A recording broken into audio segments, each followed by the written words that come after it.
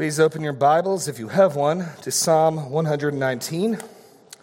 Psalm 119. You'll find the notes for this morning's message in the bulletin or on the church website.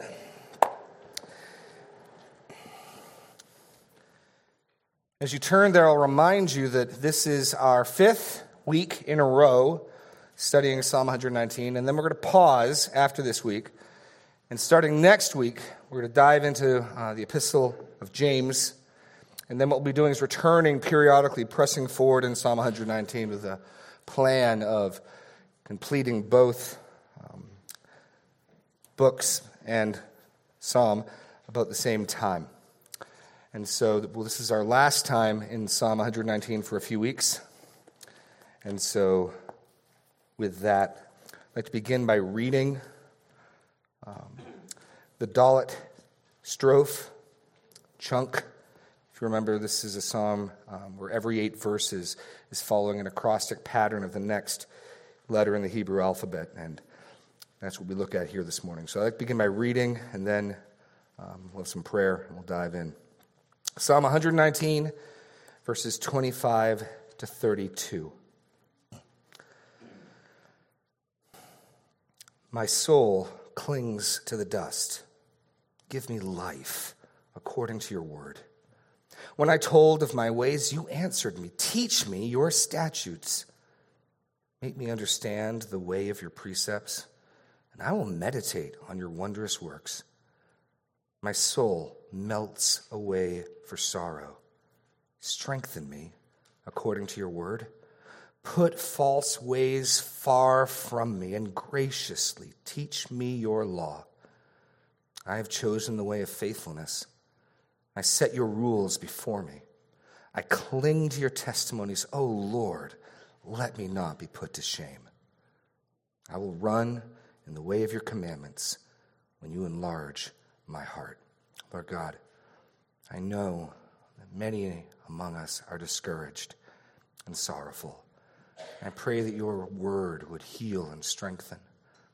But I pray also that it would convict and instruct, that we might learn how to deal with our sorrow, our anguish, how to deal with our pain and suffering in a righteous and godly way, how we can turn to you, and how you are faithful as the God of all comfort to comfort us. So now, open our eyes to see, reveal glories in your word. In Jesus' name, amen. If you are not now experiencing sorrow, anguish, and depression, no doubt at some point in your life, probably sooner than later, you will. We live in a fallen world, a world where pain and suffering is normal. The sinless Savior was known as a man of sorrows, acquainted with grief. And certainly our world recognizes this. Dealing with depression, sorrow is a multi-billion-dollar industry. Our world recognizes these are important things for people. In between psychology and mood-altering medicines and self-help books, there's a vast array, a panoply of options of how to deal with our sorrow and depression. One of the things I take great comfort from in the Psalms is their realism, how real they are. You may get the false impression sometimes that Christianity is about being chipper and always optimistic. Sort of shallow, superficial, easy to see through. Everything's wonderful. There certainly are times of mountaintop emotional experience. There certainly are times of abundant, overflowing joy. But you read the Psalms and you realize God understands and expects his people will deal with grief, will deal with anguish. I take comfort from that. I take comfort that these Psalms instruct us, they model for us, how does a godly, faithful person deal with their grief and anguish? We'll learn this morning. How ought we to respond? We have patterns, psalms, songs to sing, prayers to pray to God, dealing with our grief. So look at this psalm. The structure, this strophe, probably has more clear and evident structure than any other one we've seen so far. It neatly divides in half. You look at the opening phrase in verse 25, my soul clings to dust, paralleled with verse 28, my soul melts away for sorrow. This strophe, these 8 verses, are made up of 2 laments, 2 parallel laments. He's not really expressing 2 different sufferings, but he's speaking of his suffering in 2 different ways. You'll also notice another word that appears repeatedly in this strophe, and that's the word way. You see in verse 26, when I told of my ways. Verse 27, make me understand the way of your precepts.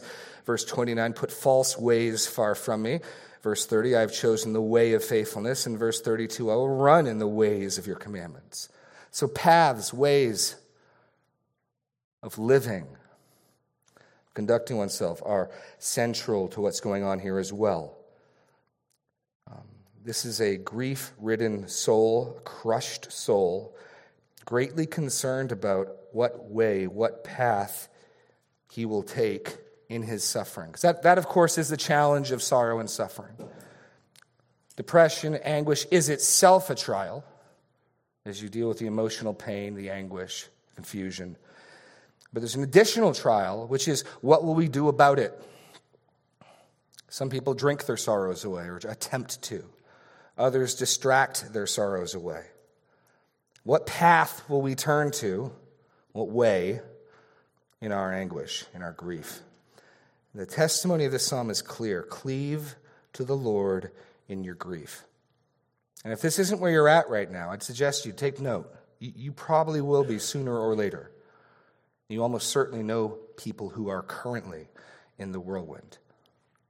So, good news, God has words for people in grief.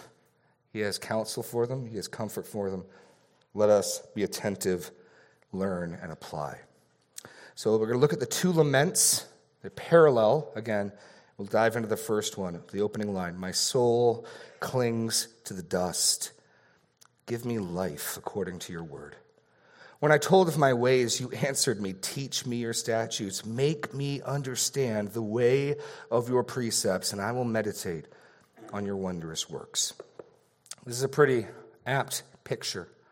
My soul clings to the dust. More so even when you realize the Old Testament context. Turn back to Genesis chapter 3. You'll remember in Genesis 3, God cursed the serpent, he cursed the woman, he cursed the man. And this picture of your soul clinging to dust is either coming out of the curse to the serpent. If you remember, the serpent was cursed in verse 14. The Lord said to the serpent, because you have done this, cursed are you above all livestock, above all the beasts of the field. On your belly you shall go, and dust you shall eat all the days of your life. So here's a picture of abasement, of humiliation, of dishonor. The serpent will be eating dust all of his life. And so that becomes then a Hebrew way of speaking of shame, of lowness, of abasement. It also, if you look at verse 19, is tied into the curse to the man as well. By the sweat of your face you shall eat bread till you return to the ground, for out of it you were taken, for you are dust, and to dust you shall return. And the commentators disagree somewhat over which of these 2 is more in view. If you see the second, then the psalmist here is saying he's close to death. I'm almost returning to dust, in other sense.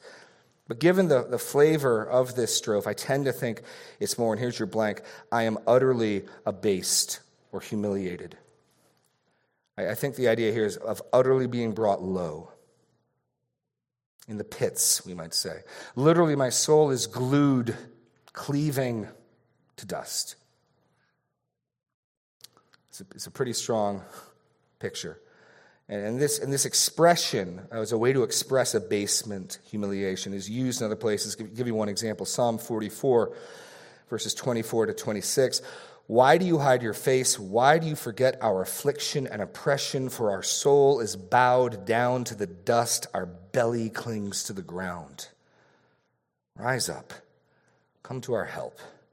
Redeem us for the sake of your steadfast love.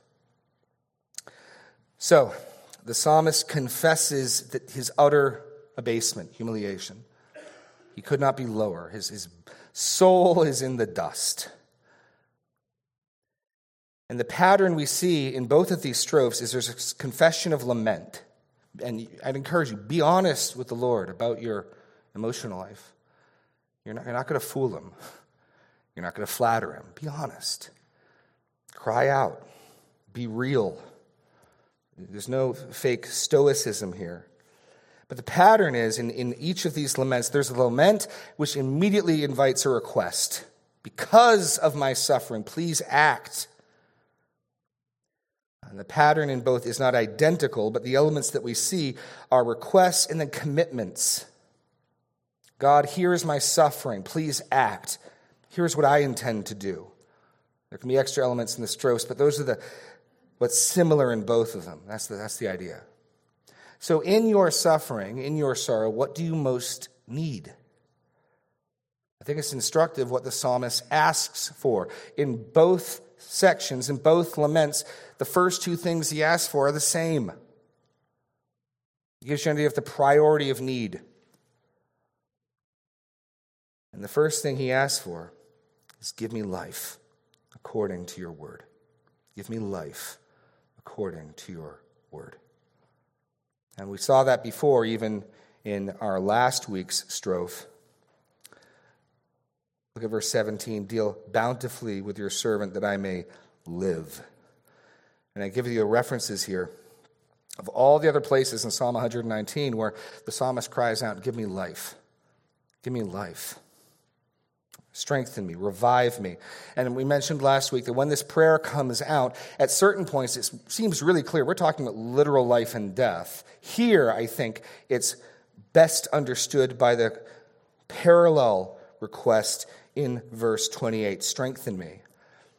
And so the idea, I think, is of one brought utterly low, destitute. Revive me. There's your blank. Revive me. I need more life. I need more energy. I need more joy. I need to be revived and strengthened. And so when we are down, when we are discouraged, when we are weak, when we are low, when we are abased, we need encouragement. We need strength. We need enlivening. And the question is where we'll turn to find it. And I'd encourage you to make it your first priority when you are in the pits, when your soul is cleaved to the dust, to turn to the Lord for that strength. When your faith is weak, ask for strength. Ask for God's help. That is what he needs first and foremost. I need strengthening. I need enlivening. I need reviving. And I need it from God first and foremost. Not from a pill first and foremost, not from my shrink first and foremost, not from a good movie, but from the living God. I need his source of strength first and foremost. Now notice the way he phrases this request. Give me life according to your word. That's significant. He's not just asking for out of the blue. What he's saying is, as your word promises. You see, faith, according to Hebrews 11, believes that God is, and he's a rewarder of those who seek him. And the way you want to reason with God, the way you want to pray to God, is in ways that promote his honor. What the psalmist is saying is, I know you're true. I know you're trustworthy. I know you've spoken good things to me. So now, because you've said these things, revive me, strengthen me, give me life, as you've promised in your word. And you say, where has he promised in his word? All over the place. Turn to Isaiah 40. If I'm right in thinking that this is a exilic psalm, a psalm written in the exile, then certainly Isaiah 40 would be written by then. And if not Isaiah 40, numerous other passages. But this is a pretty well-known one, beautiful one. Where does God promise reviving? Isaiah 40, pick it up in verse 27. Why do you say, O Jacob, and speak, O Israel, my way is hidden from the Lord, and my right is disregarded by my God? So some in Israel are complaining God doesn't see what's going on. He must not be paying attention because we're being mistreated and he's not doing anything. Have you not known? Have you not heard? The Lord is the everlasting God, the creator of the ends of the earth. He does not grow faint or grow weary. His understanding is unsearchable. To which you might be tempted to say, that's good for him, but I do grow faint and weary. He gives power to the faint, and to him who has no might he increases strength. Even youths shall faint and be weary, and young men shall fall exhausted, but those who wait for the Lord shall renew their strength. They shall mount up with wings like eagles. They shall run and not be weary. They shall walk and not faint. So perhaps our psalmist has a passage like this in mind. God, you've promised that for those who wait on you, you will give them strength. You will help them to persevere. Or perhaps he's considering other passages. Isaiah 41. If you turn the page to Isaiah 41.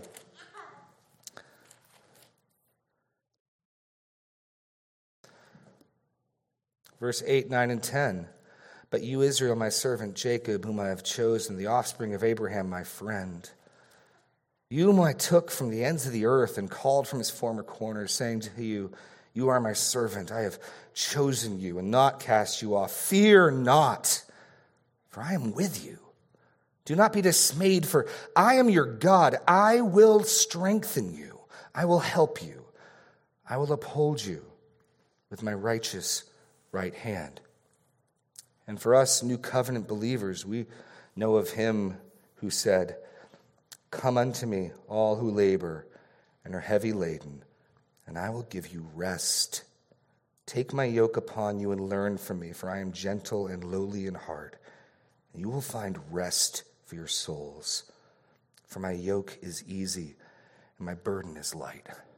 God delights in answering his children's requests, and he delights even more when they come to him with requests according to his word. You know, my children will come to me, and Sophie just recently came to me, Dad, you said yesterday that we could go sledding today. Can we go sledding? She's coming to me as someone she trusts to be faithful and to keep his word. And we come to God that way, according to his word, knowing what he said. Lord, these are the things you've said. Please do it for me. It honors God. That's the model we have. The first thing to do, you need strength, you need encouragement, you need reviving, and you need it from God first and foremost. First request, revive me as your word promises. Or Psalm 55:22, cast your burden on the Lord, he will sustain you. He will never permit the righteous to be moved. So that, of course, then presupposes you know what God's word says. So another thing you can do when you're discouraged, what does God say about his encouragement, about his help, about his strengthening, about his upholding? Read those passages, pray those passages, call on God to keep his word according to those passages. That's the first model we have. He pours out his lament, then he makes his first request. Now we look at verse 26. When I told of my ways, you answered me, teach me your statutes. What's going on here? I believe he's encouraging himself by remembering God's past faithfulness. This is another important ingredient when you're discouraged, when you're in anguish. Can you look back on times in your life where God has been faithful to you? This is where Christian biographies can be so helpful. I can hear about God's faithfulness in the life of George Mueller. I can read about God's faithfulness in the life of Wycliffe and others. Or I can read my Bible and see God's faithfulness to Joseph, God's faithfulness to Abraham, God's faithfulness to to everyone. God is faithful. Or I can think of my own life. Here, he remembers there's a time in the past when I told of God's ways. When I told of your ways, you answered me. I was faithful to act upon what I had. I opened my mouth. And God, you were faithful to keep answering me. And so he reminds himself both of his past activity, even as he may feel so discouraged that he couldn't imagine opening his mouth now and speaking. He remembers there was a time where he had that energy. And you know what? God was faithful then. One of the most practical things you can do for someone who's depressed or discouraged is get them to tell you about God's path faithfulness. Don't tell them that's what you're doing. Just, hey, could you tell me how you became a Christian? Could you tell me that story of how you got converted again? And what's going to happen? They're going to start remembering God's faithfulness, and hope is going to spring up within them as they remember, oh yeah, that's who my God is. That's what he's like. That's what he's done. Oh yeah. That's why baptism services are so encouraging as people give their testimonies. What do we all do? We remember and we hear of God's faithfulness, and it encourages us. So, remembrance. When I told of your ways, you answered me. So he's been declaring God's word. We saw it in past weeks that God teaches and reveals his word, but he intends for us to pass it on, for us to be conduits of grace, and not simply chalices of grace, but that we would pass it on. We'd be conduits. Well, he's been faithful to do that, and God's been faithful in response. This also highlights the reality that this is a prayer of a believer. This is not how you become a Christian, but this is the emotional life of a believer. He's had past experiences with God. And so let me just pause, even though it's not what this psalm is dealing with. And perhaps you're here in grief and sorrow and depression, and you don't know the living God. There is a God who sent his son for you, to die for you, to atone for your sin on the cross. He can give you rest. He can give you comfort. He can give you what you most need, the forgiveness of your sins. This is a picture of a child of God walking out their faith in anguish and sorrow, which is in seasons of our life where we periodically live. So remembrance. When I told of your ways, you answered me. Then we get to the second request. So again, take note. What do you need when you're in anguish, when you're in sorrow? You need strengthening, to be sure. When you can barely get the energy to open your Bible, when you barely have the energy to pray to God, you need strength. What's the second thing he prays for? Teach me your statutes. That may not be the most intuitive thing for us. I'm really discouraged.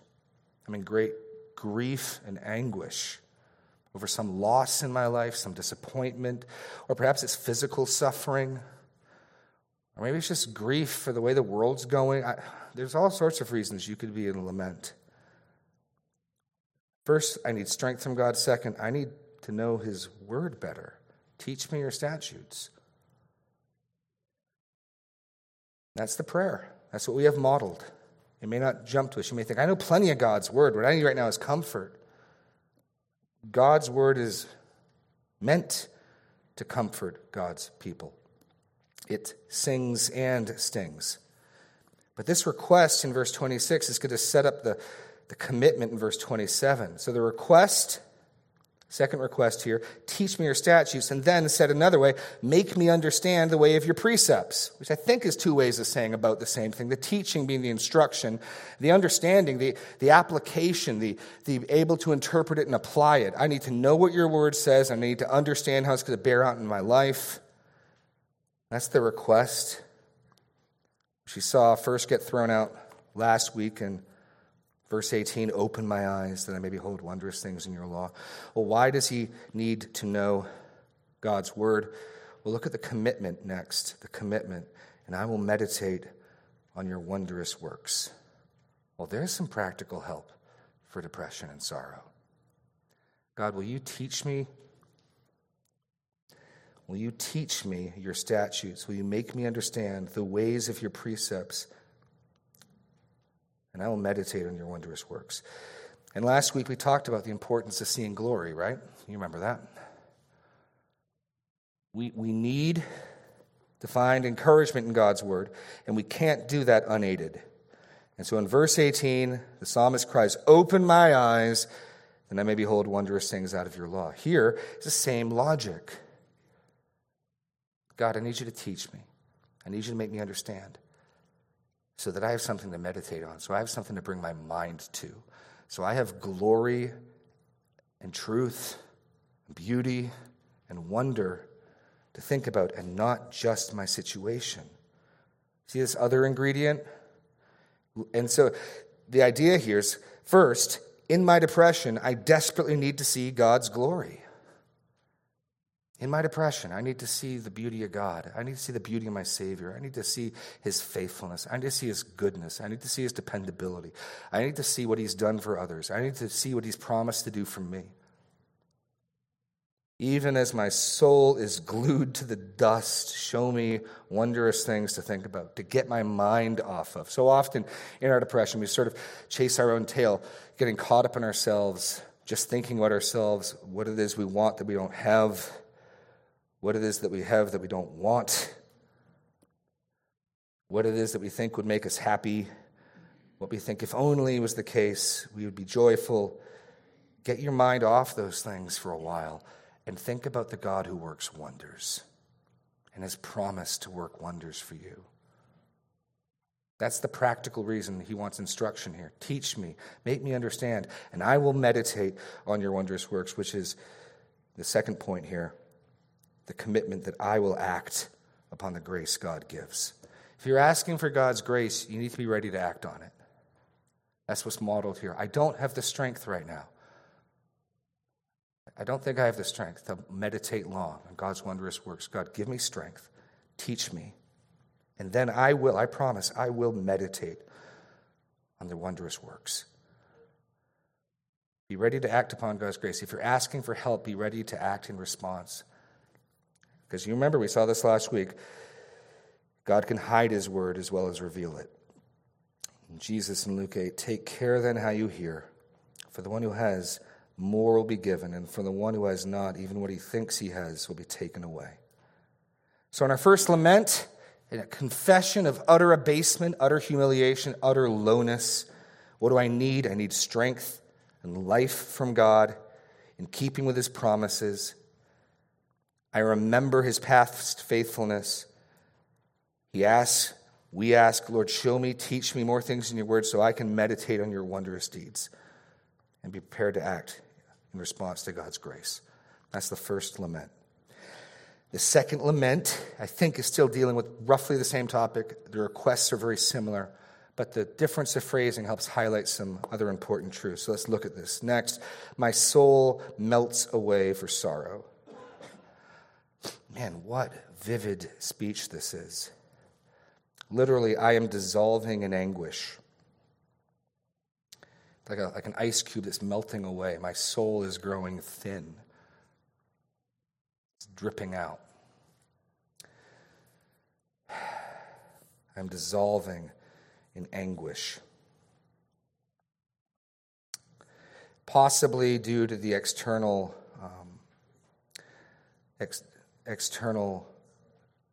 conflict from the princes in the previous strophe, from outside enemies. We don't know exactly. Given that it flows on the heels, that likely this is from the mocking, the plotting, and the slander of his enemies. But whatever the cause, he feels like he's dissolving away, which then leads to the first request, which is very similar to the first request from the last lament. Strengthen me according to your word. Which again, it reminds us the importance of knowing God's word. Could you find passages where God promises to give strength?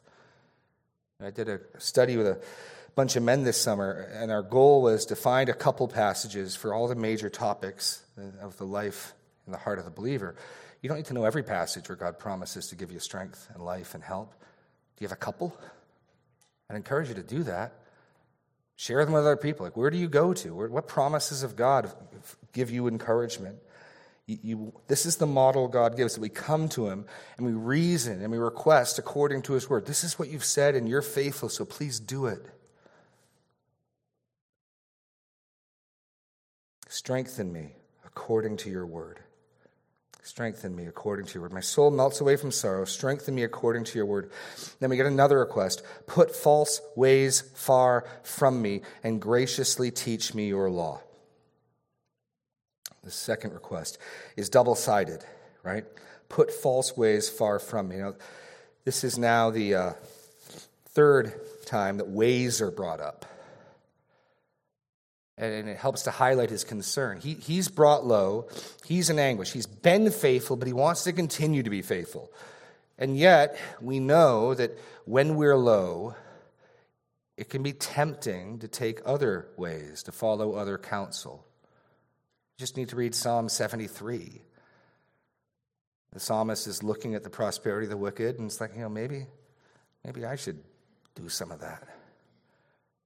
Maybe I should. Maybe that path seems an easy path. They have an easy life. They're fat and sleek and praised by men, and they get applauded for what they do, and they have no pangs in their life. Maybe this following the Lord's been, at least maybe as serious as I've been taking it. I should chill out a little bit. And so the prayer is, take false ways far from me. He's weak. He knows he'll be tempted. I don't want to see them. The prayer, what's he praying? Guard me. This is similar to our Lord's Prayer. Lead me not into temptation. If you're in depression, anguish, or you know someone who is, the temptation in that is to find comfort, to find strength, to find instruction somewhere else. That's going to be the temptation.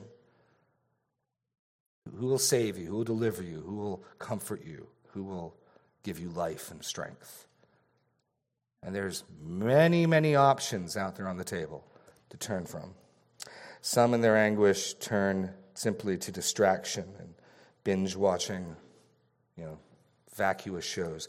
Others turn to substances. Others turn to food. Others turn to Oprah. Others, and the list goes on and on and on. They're all in any number of false ways. Lord, keep them from me and graciously teach me your law. You get the idea, by the way, that these false ways are in direct conflict with God's law. The phrasing in the Hebrew here is remarkable. It's beautiful. Literally, grace me. That's your blank, grace me. Now, the ESV puts it, graciously teach me. But grace me by teaching me. And remember, grace is unmerited, undeserved. This is not a bargain. This psalm, even as the psalmist is making commitments, it's not a tit for tat. You do this and I'll do this. Deal? It's grace. He's just saying, Lord, please give me what I don't deserve. I intend to act on it. I intend to be faithful with it, but he's not bargaining. It's grace. It's undeserved. Graciously teach me your law. And again, notice the first and second requests are the same. I need strength. I need more insight into your word. These are the things we most desperately need in our sorrow and depression, in our anguish. It's probably not what the world will tell you need. But this twofold pattern drives the point home. We're going to get to a third request here in a second, but I want you to notice in both of these laments, number 1, number 2 are the same. So guard me from error, lead me in truth. Graciously teach me your law. And now we get another commitment. Okay, look at it. I have chosen, verse 30. I set, verse 31. I cling, verse 32. I will run. So let's look at that commitments now. Now, these 3 commitments that I've written out in your notes here, I have the entire text of the psalm here, just trying to show you how I see the outline, are, I think, saying similar things. I have chosen the way of faithfulness. I have set your rules before me. I cling to your testaments. They highlight different realities, but I think they're roughly saying the same thing, which is this. With all the ways out there, with all the differing promises for a solution, I choose God's way. I have chosen the way of faithfulness. And by which I think he means the way of faithfulness, not his way, God's word. I have chosen God's ways. That's what I've chosen to be my counselor. I'm choosing them to tell me what to do, which is another way of saying, I set your rules before me, which is another way of saying, I cling to your testimonies. But each of these emphasizes something a little different. I have chosen the way of faithfulness. What we're seeing here is complete trust in God's word. I'm crushed. I'm dissolving away. My soul is glued to the dust. And I want you to keep false ways from me. I recognize they can be a temptation, but I am choosing what God says. God's remedy, God's solution for my sorrow, God's treatment for my ailment. That's what I'm choosing. And if you're going to choose it, then you need to put it in front of you. I've set your rules before me, right? And the idea is what's in front of your face. Because so often this world will distract us. So the picture of setting your rules in front of me is they've got my full and undivided attention. That's your blank here, undivided attention. If you're going to choose the way of faithfulness, maybe you need to clear the table of some of the distractions, some of the blinking lights, and set God's word before you with undivided attention. And a similar phrase is used in Psalm 16:8. I have set the Lord always before me, because he is at my right hand. I shall not be shaken. So if you're going to say, I choose, I want to respond to this the way God's word would have me respond, okay, great, then get it in front of you, and the things that distract, get them out of the way. And then the third, here's your blank, I cling to your testimonies. Now here's another parallelism that shows up. Because remember verse 25, what's clinging there? My soul is clinging to the dirt, to the dust. But even as, he says, my soul clings to the dust, I'm clinging to your testimonies. I'm clinging to something else as well. And that word for cling can mean to glue or to cleave. And it also may be drawing upon an imagery from the first chapters of Genesis. You remember in Genesis 22:24, after God brings Adam his wife Eve, Moses, I believe, summarizes what we've seen. It says, therefore a man shall leave his father and his mother and hold fast to his wife, literally be glued or cleave to his wife. And so even as the psalmist's soul is glued to the dust, he is cleaving himself to God's testimonies. It's a beautiful picture. It forms an inclusio. The psalm, this strophe begins with cleaving and gluing and ends here with this. Don't add to your sorrows in your sorrow by clinging to something else. This is where it comes down to faith. We're going to cling, and when we're desperate, we're going to cling to what we think will save us. When you're scared, when you're beaten down, what you truly believe will come out. You'll cling to something for help. Cling to God. Cleave to the Lord in your grief. Cleave to the Lord in your grief.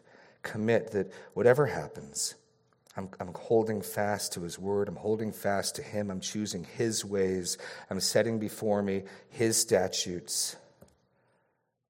And now, and only now, does the third request come forward, which finally actually deals with the circumstances. And what I've tried to point out is this. He's got external circumstances that are causing him grief. In the last strophe, we saw some of them, right?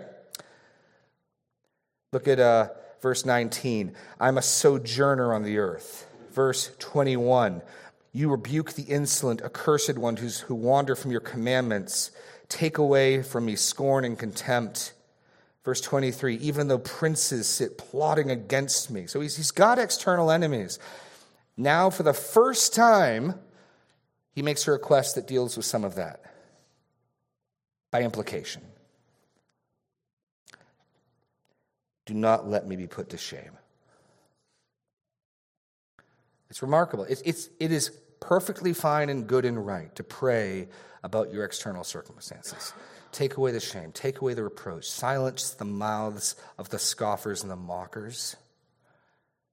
But it's not the first thing you need. It's not even the second thing you need.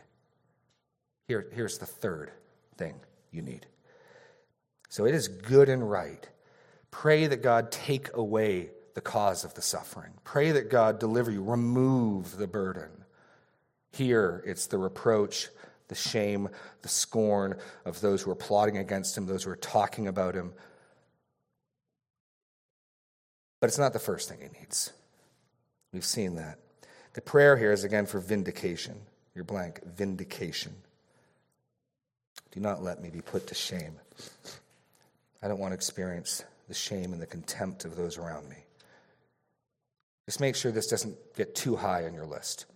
It needs to be second, third, fourth, way down. First and foremost, I need strength from God. Secondly, I need a better understanding of his word. Okay, now, Lord, will you please take away the shame. Do not let me be put to shame. Which brings us into our final commitment. I will run in the way of your commandments when you enlarge my heart. I'll run in the way of your commandments when you enlarge my heart. Now, what is this? Here we even see faith's already receiving what he's asking for. He's brought low, he's dissolving away, and even here he is picturing himself running. And what a contrast between the melting, glued to the ground soul. Now he's running, not walking, he's running. And he says, I will. There's a confidence here. I know God will respond. I will run in the way of your commandments, which is another way of saying obey, obedience, joyful, zealous, excited, exuberant, energetic obedience. I will run in the way of your commandments. That's the path I'll be running down. I won't be plodding. I won't be crawling. I'll be running in the way of your commandments when you enlarge my heart. What's that mean? Well, it's another sort of Hebrew idiom. And the idea here, I'll quote Alec Matir, the broadening of the heart means setting the heart free from restriction, confining parameters, and debilitating sorrow. It's used in other places to talk. A narrow place is a tight place, an enclosed place. You've got very little movement. Let me give you some examples. Psalm 18, verses 18 and 19. They confronted me in the day of calamity. The Lord was my support. He brought me out into a broad place. So he was hemmed in on all sides. He had very little movement. He was restricted in a narrow place. He had these enemies, and then God brings him out to a broad place. That's the idea. Freedom of movement, lack of constraint. Or Psalm 31:8, you have not delivered me into the hand of my enemy. You have set my feet in a broad place. So I think the idea is this. His heart is constricted with grief and sorrow. It's about all he's feeling. It's about all he's experiencing. He's in a very narrow place. His emotional settings have one flavor: grief, anguish, sorrow. He's not moving in and out of those things. He's in a tight, narrow place in his heart, and he's praying, God, broaden my heart. Set me free from the restricting, confining sorrow. And I know that when God does that, I will gladly and joyfully run in the way of his commandments. That's what's going on. Lord, can you at least give me more than one experience of suffering? Can you at least broaden my heart out so it's not just sorrow and anguish all the time? But notice the trust here. God will do this. He's no longer even asking God to do this. He's confident God will do this. I will run in the way of your commandments when you enlarge my heart. That's faith at work. You come to God, you ask for the thing, and you're asking according to his word, and so you know God's faithful. You know he keeps his word. Now, he's not necessarily certain when God's going to do this, when you enlarge my heart. It'll be 2 seconds after he prays, or 2 weeks, or 2 days. But this is a pattern we have for dealing with sorrow. God has not left us ignorant of what to do. I know with the rise of modern psychology, there's been an assumption more and more with the church that if you have serious emotional problems, you need a professional. The Bible may be good for little problems. Read this. This is not a little problem. I believe this person in this strophe would be diagnosed as clinically depressed. I think that'd be fair. God's word has help and patterns and remedies for the most discouraged of souls. Taste and see the Lord is good. Believe the help he offers is more sure, more certain than anything else the word offers. And I'm not dissing all the other potential remedies. There can be some help and some good things. Do this first, is all I'm saying. Do this first. Taste and see whether God will be faithful. You will not test him and find him unfaithful. What's the old saying? It's not that God has been tried and found unfaithful. He's been found hard and left untried. So our confidence is that God will answer our prayers, that God will keep his word. And we're going to sing our closing song now, which celebrates that glorious reality. It's not my faith holding on to him that holds me fast. It's him holding on to me. Please stand, lower the screen, and we will sing, He will hold me fast.